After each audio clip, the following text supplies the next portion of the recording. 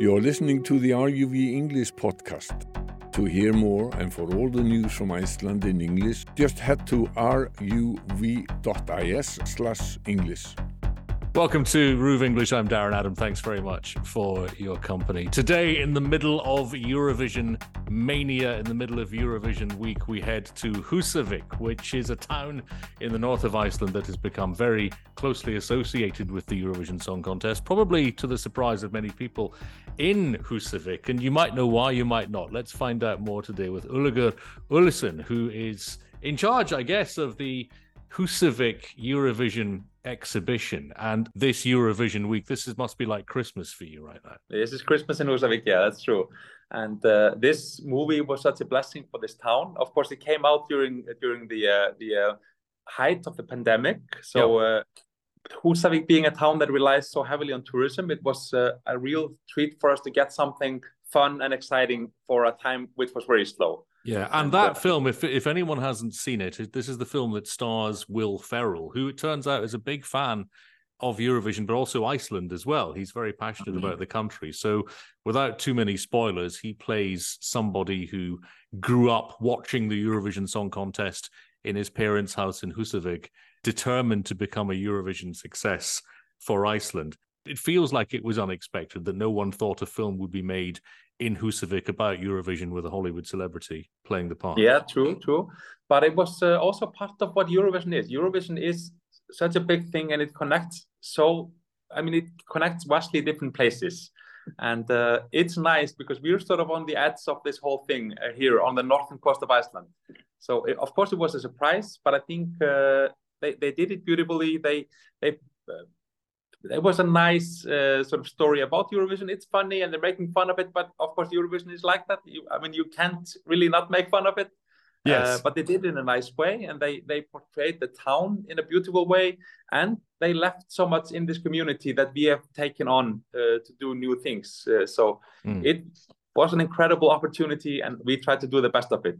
And it was filmed in the town. Lots of it was set there, of course, but much of it was actually filmed in HUSAVÍK. So this wasn't, again, about some Hollywood celebrity just pretending that this was all happening in HUSAVÍK. The town really benefited from the presence of the crew, I guess. Yeah, exactly.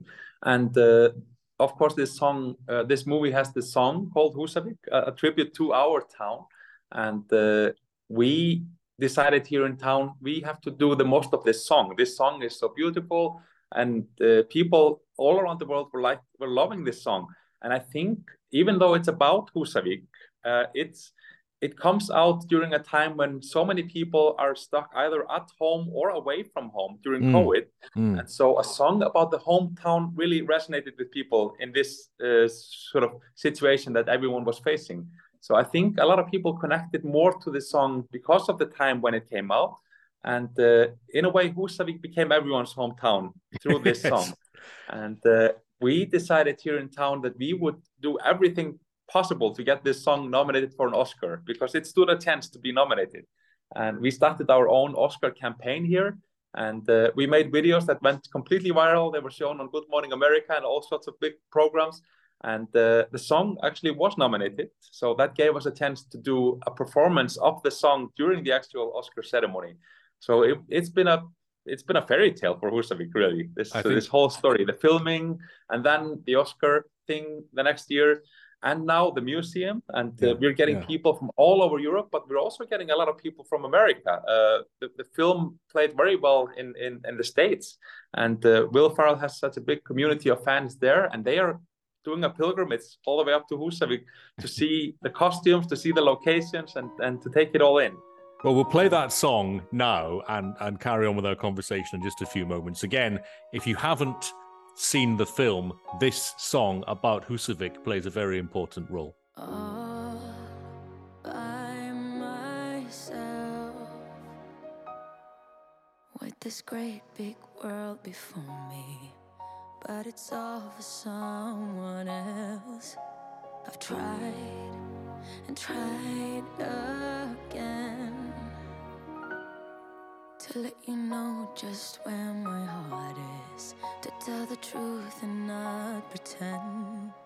All I needed was to get awake just to realize that I was meant to stay. Where the mountains sing through the screams of seagulls, where the whales can't live 'cause they're gentle people in my hometown, my hometown. Thought I made it clear, do I have to say it? It was always there, we just didn't see it. All I need is you and me in my home. Rammet fjär,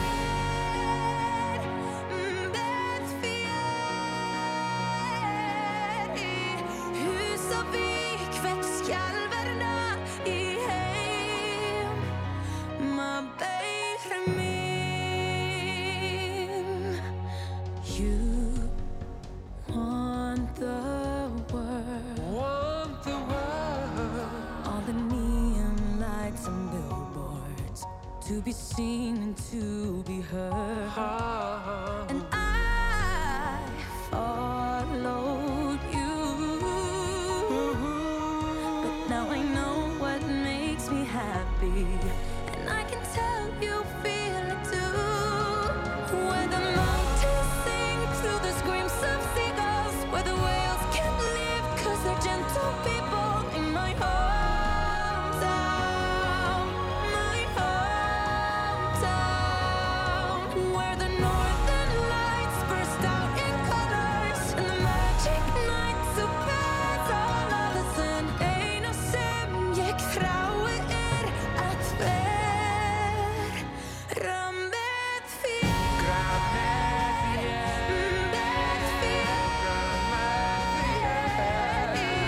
HUSAVÍK väcks skalvarna, my home, my hometown.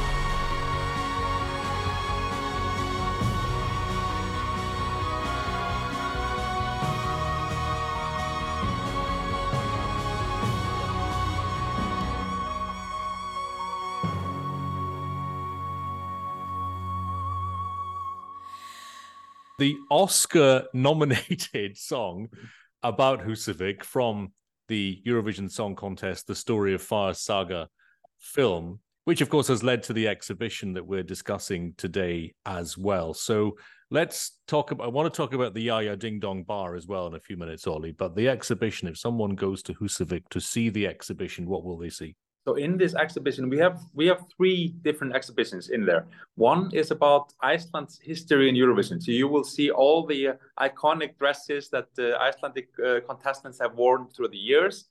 You can read the stories of the songs and how they came to be. And we, of course, show videos of these songs.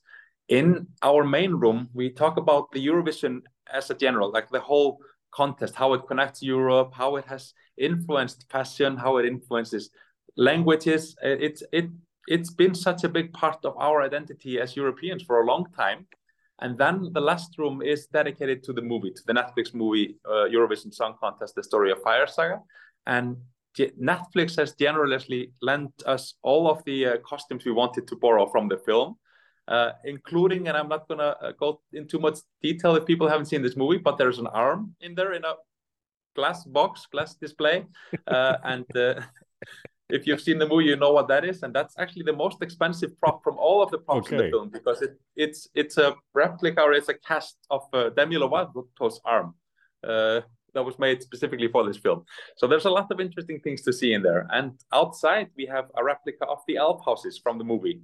So people have been loving coming here and seeing all of these things. And this movie has brought so many smiling faces into our town. And it has lifted the spirits of everyone in HUSAVÍK, because you have all these people flocking in because of the movie. They're all coming here, coming with a big smile and leaving with a big smile. So it's nice. Now, the bar, the Yaya Ding Dong Bar, which you talk about on the website as well, you say it's the place that you'll never have to beg the DJ to play Yaya Ding Dong, which of course is the instruction. But they still do. They still do. And they shout it quite loudly sometimes.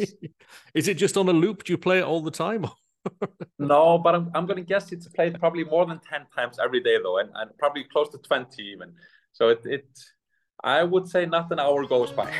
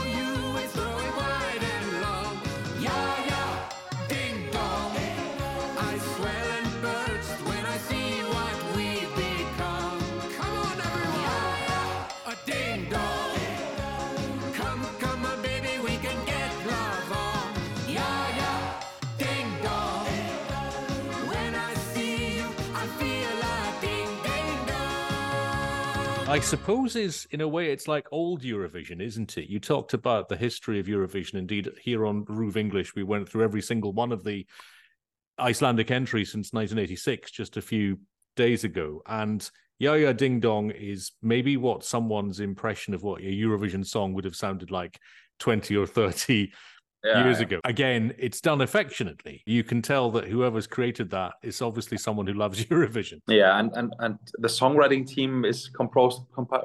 They have songwriters from both the States and also from Sweden. And of course, Sweden has been so big in Eurovision, and they have songwriters who really know what they're doing in terms of writing these songs.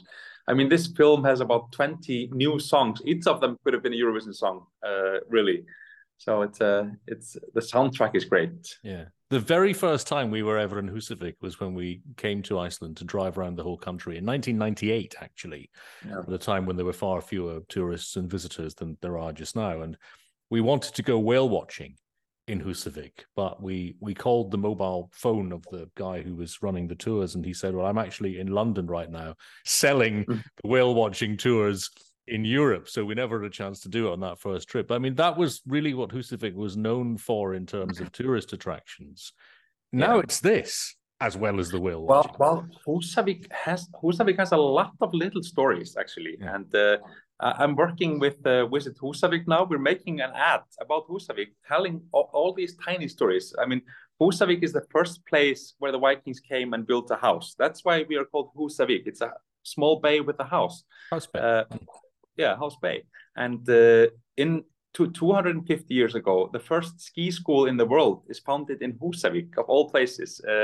I mean, the American Apollo astronauts, they trained around HUSAVÍK before they went to the moon, and they are returning here 50 years later to look at the town. And at some point 20 years ago, the local council was thinking about importing crocodiles to HUSAVÍK. I mean, there are so many small and fun stories, and I'm not sure many small towns in the world have so many incredibly interesting stories. And then, of course, the Oscars. I mean, who can make this up? Yeah, and you talked about the success in America of the film and the fact that that's raised the profile, not just of HUSAVÍK, obviously, but of the Eurovision Song Contest as well, because Eurovision was a sort of niche, crazy thing that Americans probably knew absolutely nothing about, apart from a few hardcore fans.